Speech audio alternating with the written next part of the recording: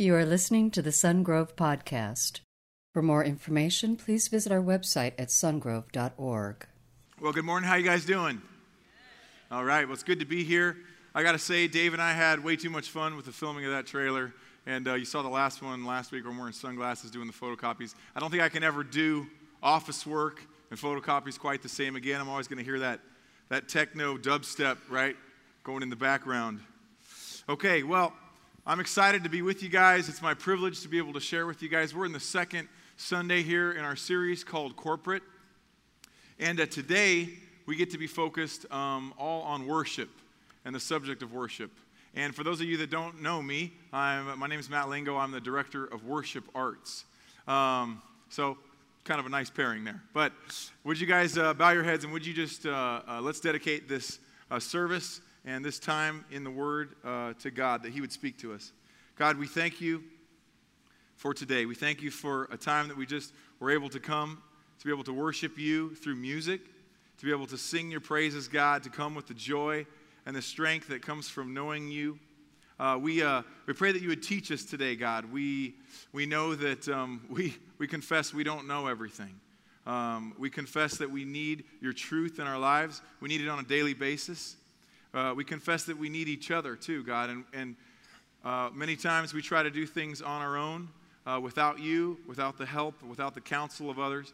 And so we look to you, we look to your truth to challenge us, shape us more and more, that we would grow every day to be more like you, to know you better, and to be able to serve you and love you with all that we are. In Jesus' name we pray, and God's people said, Amen. All right. Well, like I said, I am the Director of Worship Arts, and I get to be up here. A lot of times I'm the guy here playing the guitar and singing and leading us in worship. And I want to start by saying that I take that incredibly seriously. And it's a privilege, it's an honor, it's a privilege, it's an honor to even be here today with you guys. But I take it very seriously, and the reason is because of this statement that I'm going to kind of start things off with. And that is, worship is the most important thing in our life. Let that kind of sink in. I'm going to say it again. Worship is the most important thing in our life. And I can already hear the internal dialogue maybe that you're coming at me with. You're saying, well, Matt, I hear what you're saying, but I'm taking that with a grain of salt because after all, you are the director of worship. All right. So then rather than taking my word for it, let's go and let's hear what Jesus said about that. And let's go to Scripture. So if you've got your Bibles, pull those out. We will have it on the screen, but it's always great. Pull out your Bibles. Turn to the Gospel of Mark. Mark's the shortest of all the Gospels, right? Love the book. It's like a short 3-minute pop song. Just kind of gets right to the point.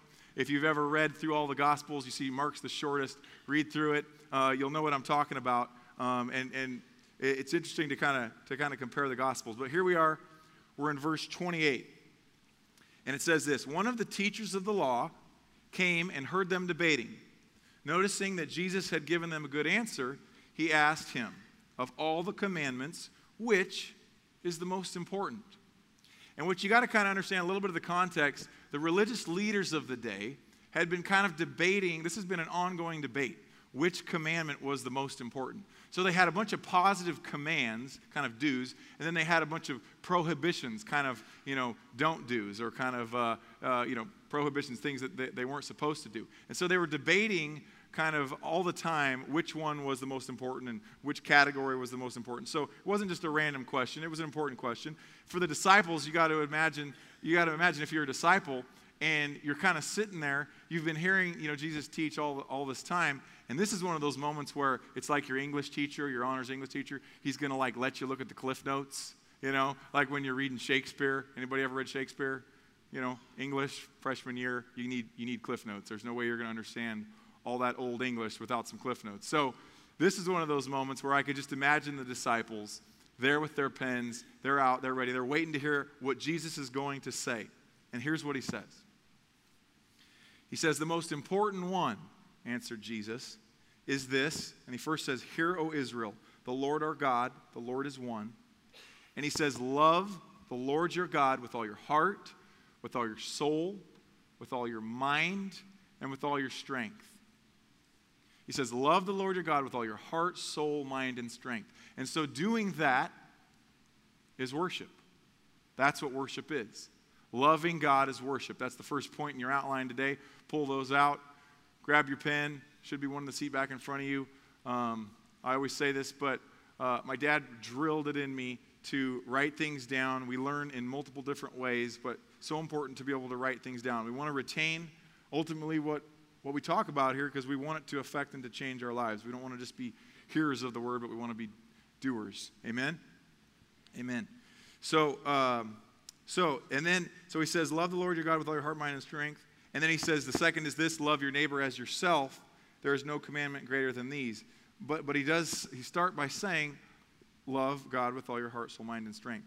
So if we know that loving God is worship, then we're kind of making an extrapolation to say that worship is a lot more than just what we sometimes can take it to mean, music, right? Worship is a lot more than music. Worship is loving God. So while we're on that subject of music, I want to talk a little bit about it because music is a big part of worship, and it always will be. We're actually commanded in Scripture to use music to worship. Jesus talks about spiritual songs. We hear that throughout Scripture. But what I want to say about music is there's no such thing as Christian music. Do you know what I mean? There are Christian lyrics, but there's no such thing as Christian music. There's nothing about the music itself that makes it Christian per se. So let me explain what I mean. Across the Pacific Ocean, we've got Japan. They've got a whole different tonal scale. They don't even use the same scale that we do here in the Western world. By scale, I mean music scale, right? Some of the notes. They use different instruments. Sometimes they use, electric guitars and that kind of thing, but totally different. China, same thing. Down in Brazil right now, right? Anybody watching the World Cup? Got some fans. I know Netherlands was playing today. By the way, give U.S. a hand. We made it through. We're past the first round. Pretty cool. I'm excited. We got some soccer fans. Yeah, they're playing again here against Belgium.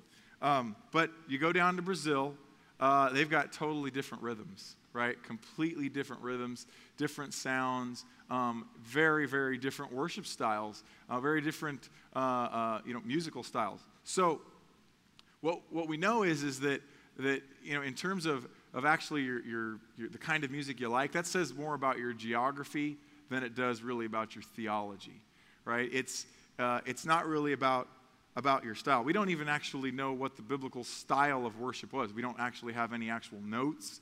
There's no sheet music in the Psalms. There's just some really basic understandings of the kind of poetry that it was, but we don't really know anything about the actual musical style. And that's important to note because I really believe that what we've got to understand is that God is worshiped all around the globe on any given Sunday in thousands of different ways. Thousands of different ways. And that means that, even a musical genre like Nintendo Core or folk metal or industrial techno, right? You familiar with those? Anybody know what Nintendo Core is? Nintendo Core is they take these like Nintendo theme songs like Super Mario Brothers, it's like doo doo doo doo doo doo doo, and it's playing, and all of a sudden this guy comes in with an electric guitar, and he's like, who am I?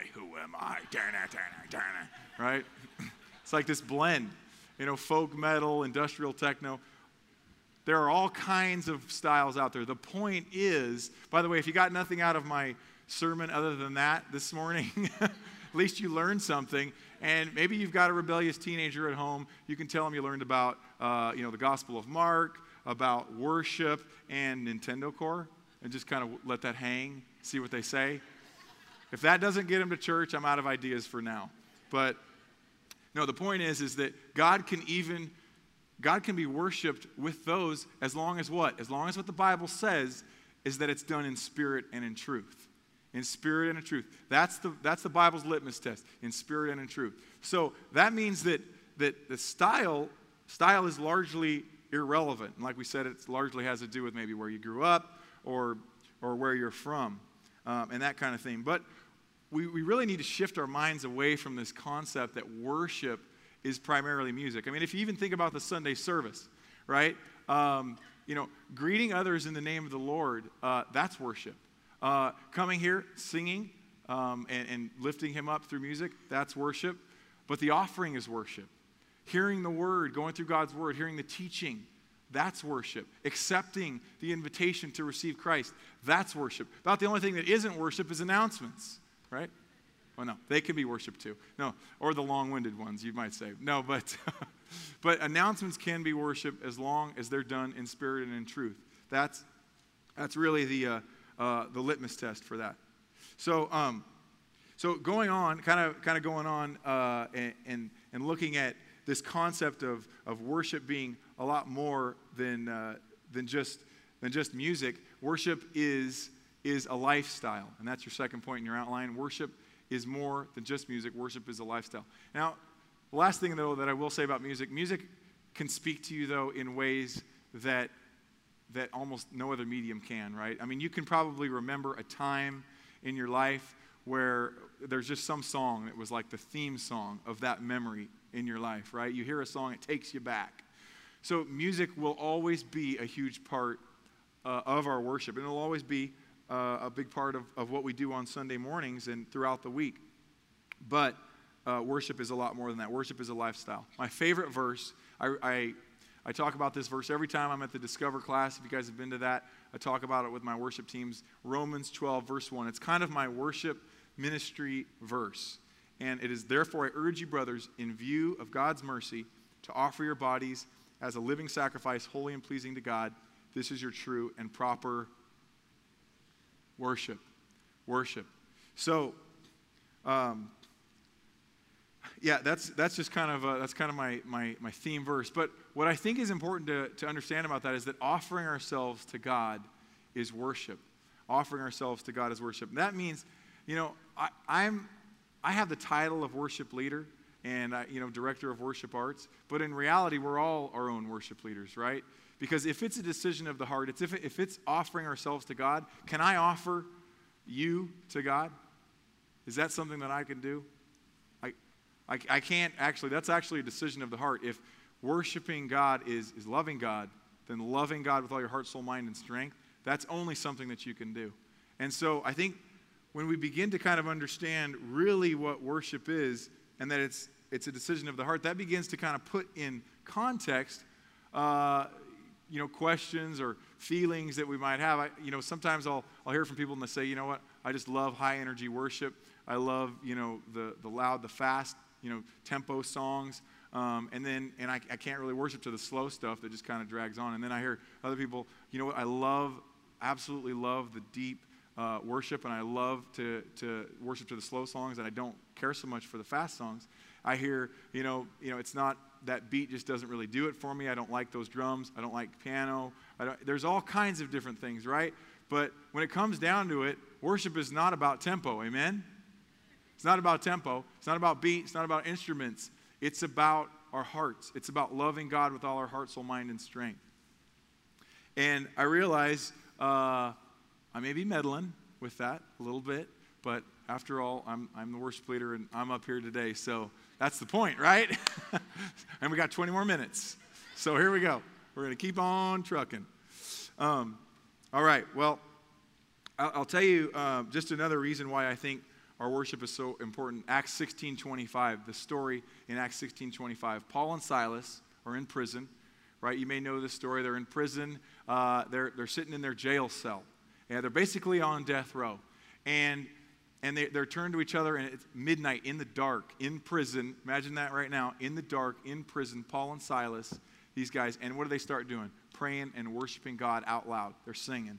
They're singing spiritual songs. They're praising God, no matter what the situation is. Great life lesson right there. No matter what the situation is, they're praising God. And it says in Scripture that the prisoners were listening to them, that the guard was actually listening to them. And what happened, the rest of the story? God opened the doors. He opened the prison doors. And the guard was so scared that he was going to lose his job and probably lose his life because they had gotten away. And Paul and Silas say, have no fear, we're still here. And we're going to stay here. And the guard comes over to them and says, sirs, what must I do to be saved? And it says that in that moment, he got up, they went and woke his family up, the guard's family, and they were all baptized, and they all became believers. Is that an awesome story or what? Give a hand for for God being able to work through, just Paul and Silas being faithful in the moment. They were being faithful with what they were given. They were praising God no matter what the situation was, and other people took notice.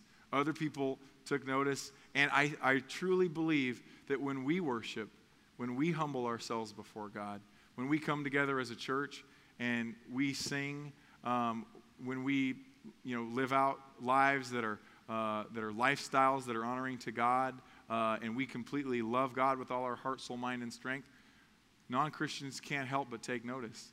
That's different than the world. Singing together and singing in unison and doing that together with the joy of the Lord. They don't know what that is, but that's the power of the Holy Spirit. Amen? Amen. Yeah. So I truly believe that no matter how hard it is, sometimes we come and we're just, oh man, I'm exhausted. I'm so tired. I admit I'll get here at 7 o'clock, 6:45, and sometimes I'm tired. Sometimes I'm a little groggy, and I'm just kind of having a little bit more trouble than I am on some other Sundays where I can just kind of get going. And, I say I humble myself before you, God. I ask that you would fill me and that you would give me the joy that comes from knowing you.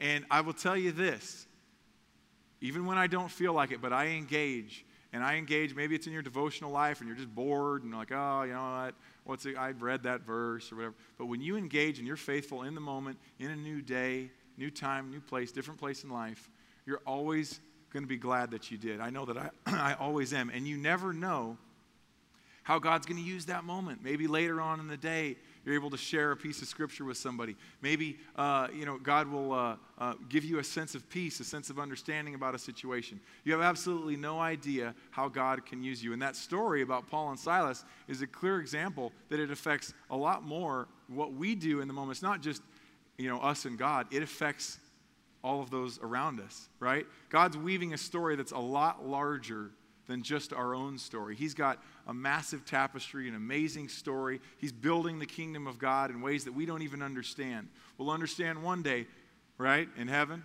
But right now, our task and our job is to be faithful and to give ourselves with each new day, to know God more and to love Him a little bit more.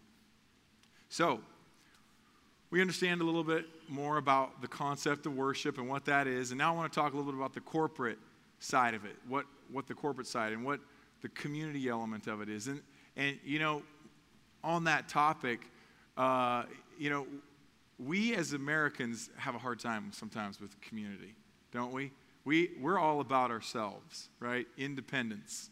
Think about it. We got the Declaration of Independence that we were founded on, right? I've heard this said, life, liberty, and the purchase of happiness, right? No, that's not how it goes. But how about this one? All the women independent. There was one. Throw your hands up at me. That's right. Even Destiny's Child's talking about being independent women, right? So, independence is something that just kind of runs thick through Americans' blood. It's just kind of who we are.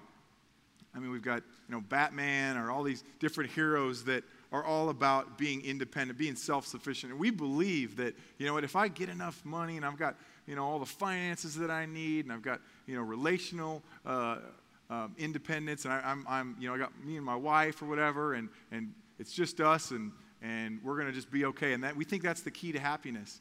And the reality of it is God says that it's not independence, but it's interdependence, right? That we're supposed to be connected in community.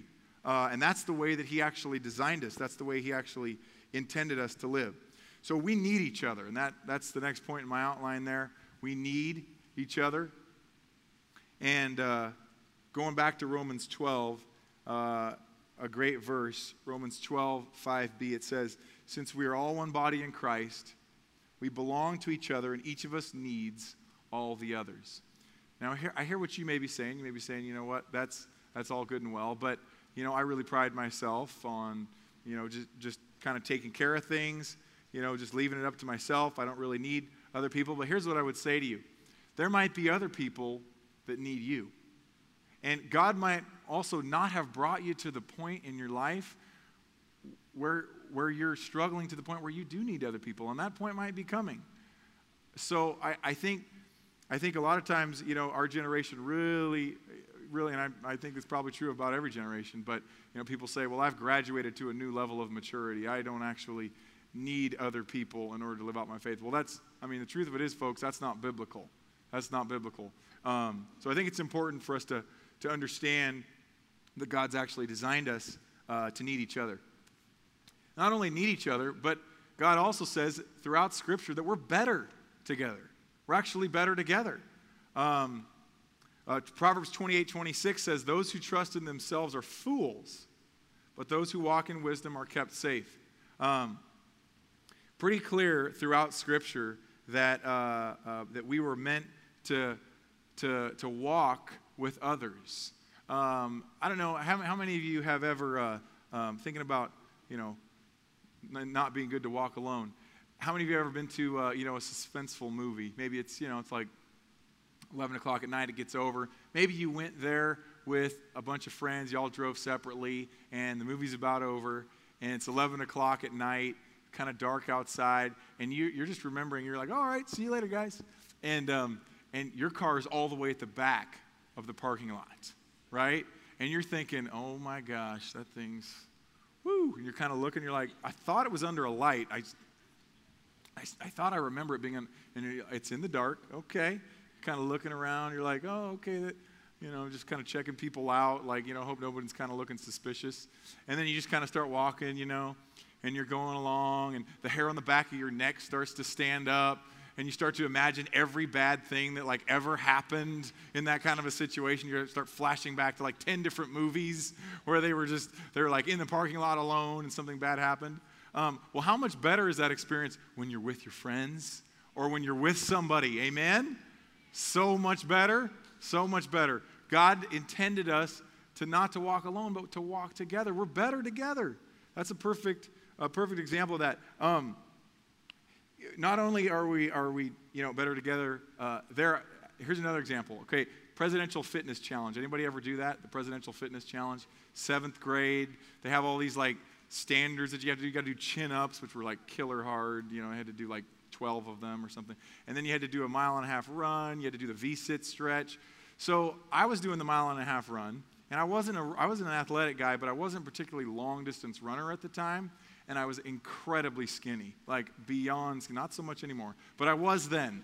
I was a beanpole. And I was running along. I was probably a mile into it, and I felt like somebody had taken a hot poker or a spear and jabbed it in my side. I couldn't hardly, and I think it was because I had no meat on my bones, and it was just kind of rubbing the flesh raw, And so I'm running along, and I'm just feeling this pain, and I'm just kind of doing this, just kind of breathing, slow.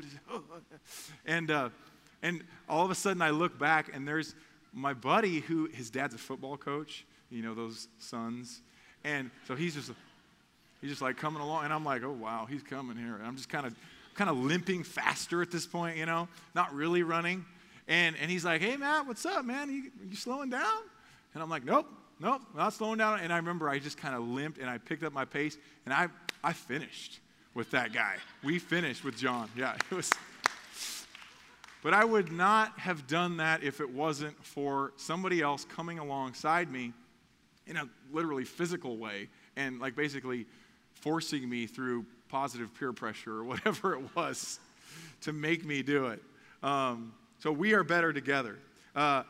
We're also smarter together. And you may not believe that, but let me give you an example. Yesterday, Pastor Dave was over at my house. We had the Landons were over there, the Rowans, several other families from our community group. We were there together.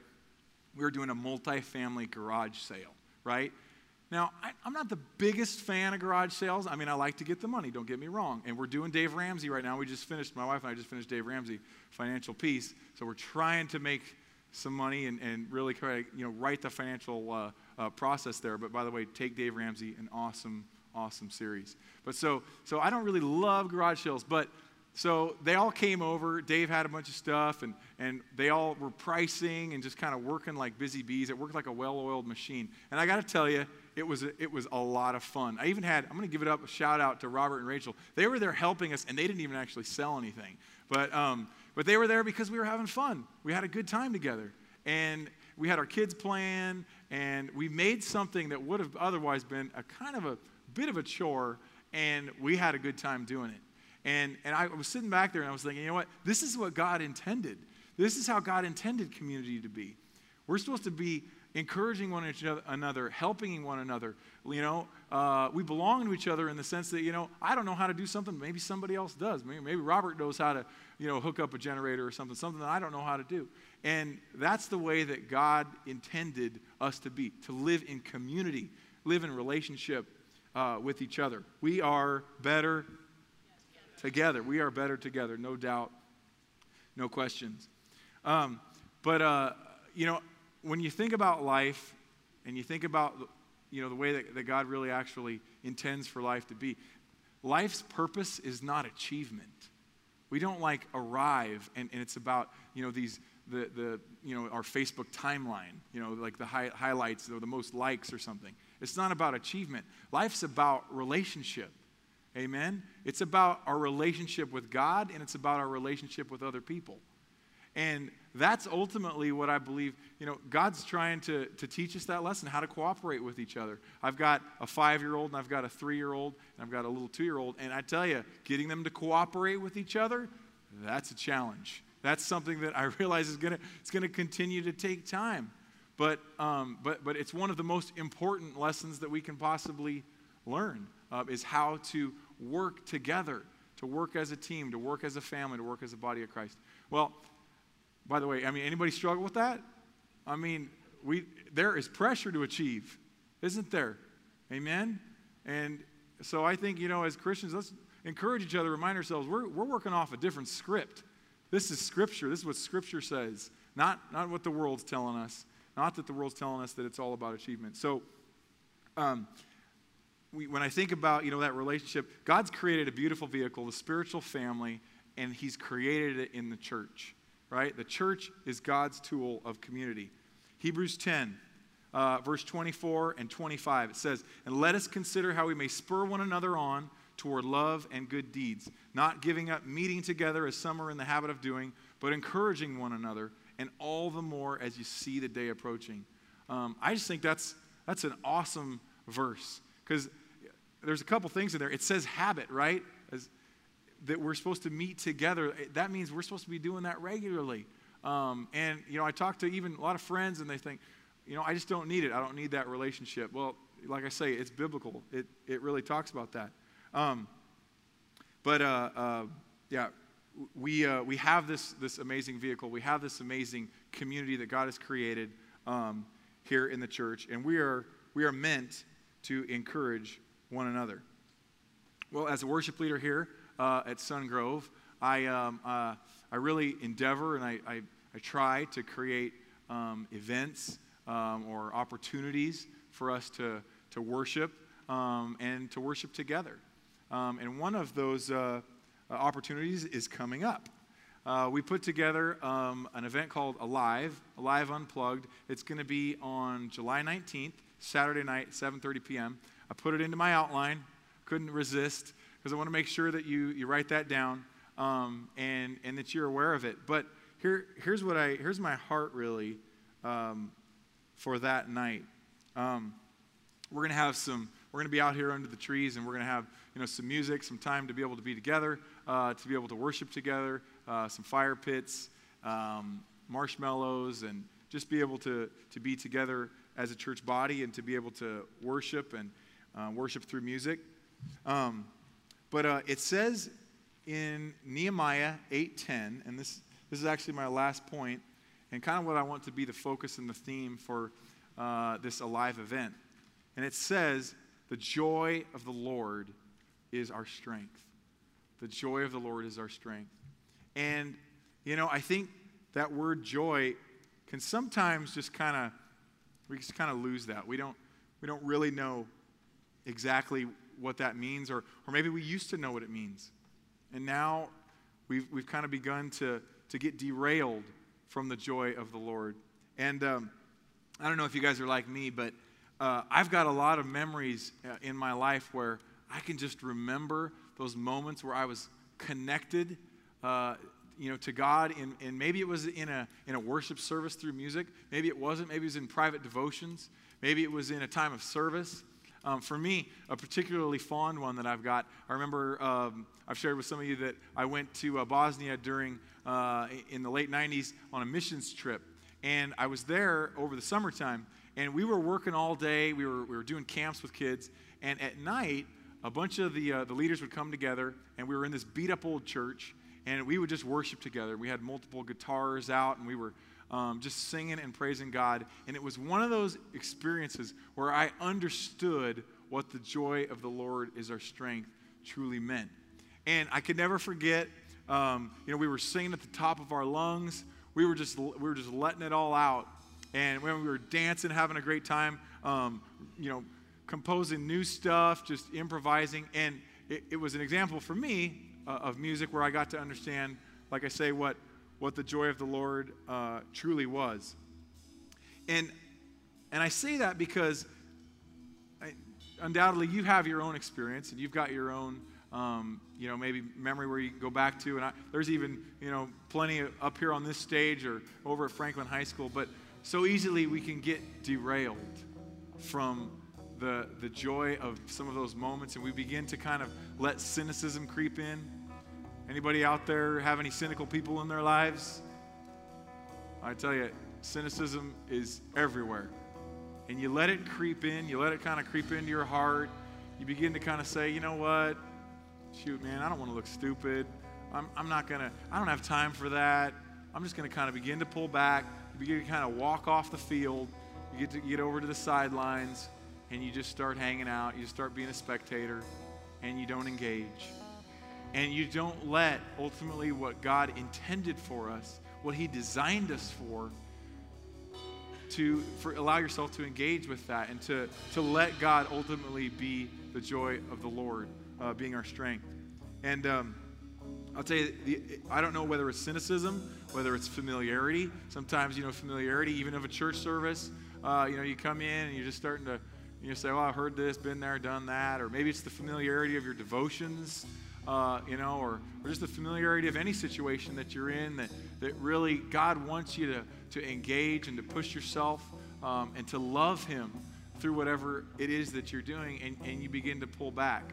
And I think that's an incredibly key thing to really realize and to remember and to focus on today is that if we're faithful, if we engage, the joy of the Lord will be our strength. Amen? Amen. All right, well, if you would you bow your heads and close your eyes? And I want to put this out there. There's undoubtedly all kinds of people here today. I don't know if maybe you came today and you've let's first say if you're here today and you've actually never even had that moment where God got a hold of your heart, or you've never even had that opportunity to be able to give your life to Christ, to be able to live the life, the abundant life, the life that's filled with joy that comes from knowing our Creator, the one who designed us, who made us from the fingerprint on our fingers to the tops of the hair on our head.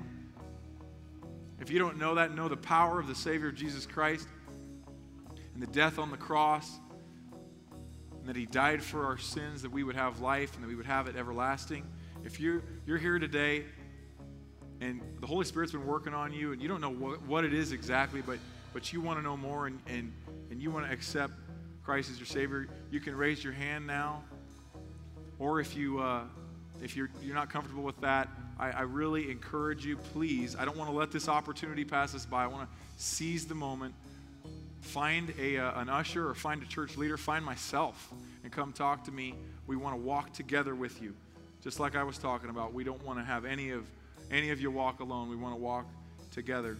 And then the second thing I want to say is that if you're there and you've got your head bowed and you're thinking to yourself, you know what, Matt, that makes a lot of sense. I'm pretty dang cynical.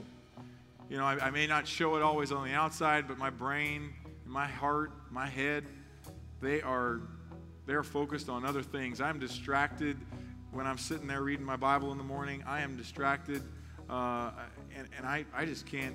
I just don't feel like I'm getting anything out of it, and I just am losing the desire to engage. I'm losing the joy that comes from knowing the Almighty God. And I confess to you, God, right now, and maybe you pray this prayer, I confess to you, God, right now that I'm not loving you with all my heart, soul, mind, and strength. I'm loving a lot of other things, but I'm not loving you. And even when I have the opportunity to love you, I spiritually, emotionally disengage. And I'm sorry for that. I'm sorry for that, God. I want to know your word. I want to know your truth. I want you to work in my life.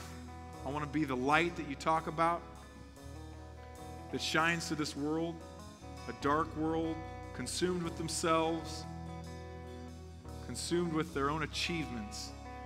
And I want to be in relationship with you and live the life that you've intended for me. So I choose today to stop that cycle of cynicism, to stop that cycle of disengagement and spectating. And I engage with you, God. I give myself, I surrender myself over, I rededicate myself. And I pray, God, that you would use me for the purposes of your amazing kingdom. Thank you for listening to the Sungrove Podcast. For information on Sungrove Church, visit our website at sungrove.org.